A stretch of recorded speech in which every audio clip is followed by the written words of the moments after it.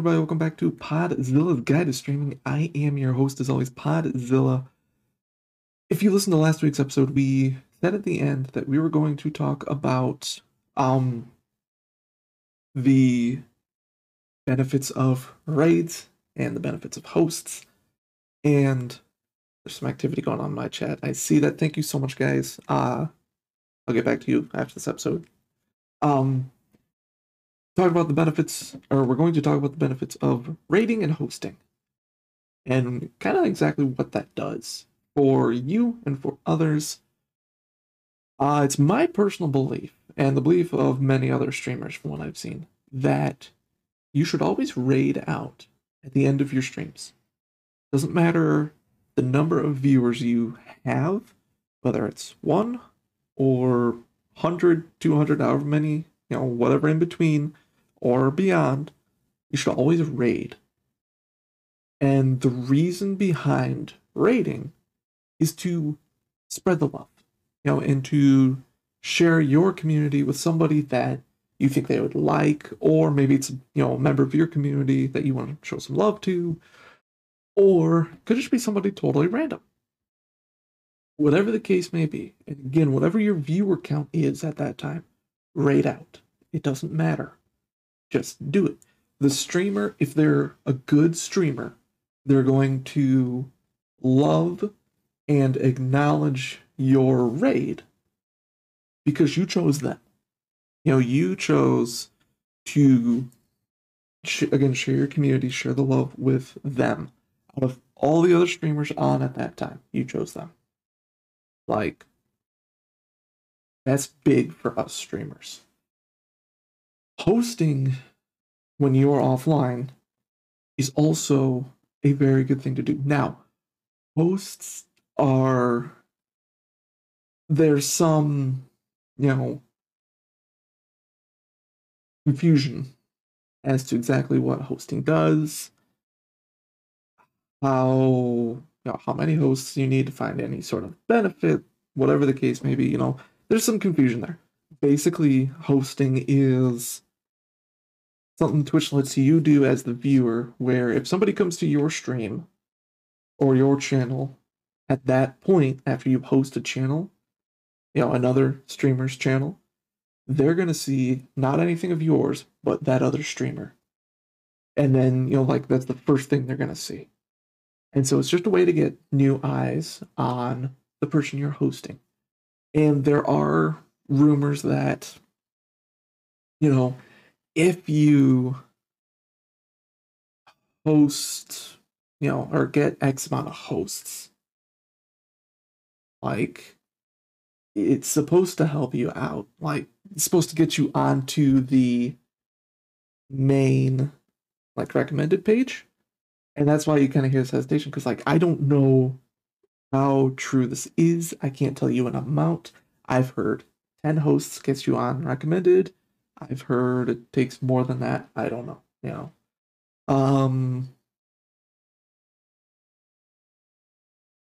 Barcode, well, if you're rating with 5 streamers per person streaming as 2K viewers, that streamer will not like that. I'm not sure about that.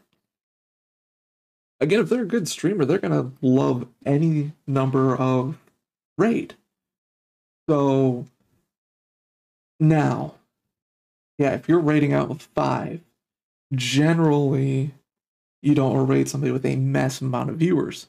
You want to try to raid somebody in, the ballpark of your numbers, or again, raid big members of your community. Maybe they have a lot of viewers already, but if it's a mod, if it's a VIP, whoever it is, they'll raid them, even though, using Barcodable's number, you could have 5, and that person could have 30, 40, 50 viewers already. Like, that is still more of a thing to do, I don't want to say acceptable. That's not the right word, but, that's kind of more widely done than, taking 5 into a 2,000 viewer stream. But again, if the streamer is a good streamer, they're going to acknowledge it if the alert shows up, as streamers, we all know there are those issues with our, host alerts or raid alerts or just alerts in general not showing up. Yeah. So I am a firm believer in rating out every single time you end your stream, no matter the viewers. You know. And again, have some discretion as to who you're rating and the number of viewers they have. Try to keep it in the ballpark of you. One thing I want to touch on as well with rating is rating out to just random people. Now, yes, this can backfire on you. This can have a negative effect. And the 2K streamer sees those raids are done to get publicity. I think it's going to depend on the streamer. Every streamer's different, and some of these big streamers, they're just not gonna care. They're not gonna acknowledge it. So that's why I'm saying, try to keep it in that ballpark range. But rating randomly, it can be good, it can be bad. You could raid somebody that it turns out just doesn't mesh with you, your community, your values, what you're trying to put out there. Or it could work out really well. And I want to give an example of when I rated someone randomly that worked out really well for me and my community as a whole. There was one stream when I was ending and I asked chat, do you have anybody you want me to raid? And Miss Valkyrie piped up and recommended somebody for me to raid. This person was, somebody they knew, or somebody that she knew that I had never met. And the way I look at it, when I would raid randoms, is if the person recommending this person, the streamer, is a big member of my community. So obviously, those of you who are, viewers of my stream, listeners of this podcast, hear her name, Miss Valkyrie's name, you see her. She's a big member of my community. She's one of my mods. If she says, "Hey, raid this person," I know that Valk knows the type of person that I'm looking to support, so I can trust that I'm going somewhere that is going to again mesh with me, my beliefs, my ideals, what I want to spread, or what I want to expose you guys to. So I rated this person and they followed me back afterwards, and probably 3 months later they were a VIP in my chat. They were subbed to me. They are actually one of the founding members of what me and my community called Sus Saturday, when we would all get together and play Among Us. And that was the perfect, experience of raiding a random person. It worked out beautifully. I have not seen it, I've not done it, but I have kind of heard some horror stories about raiding the wrong random person.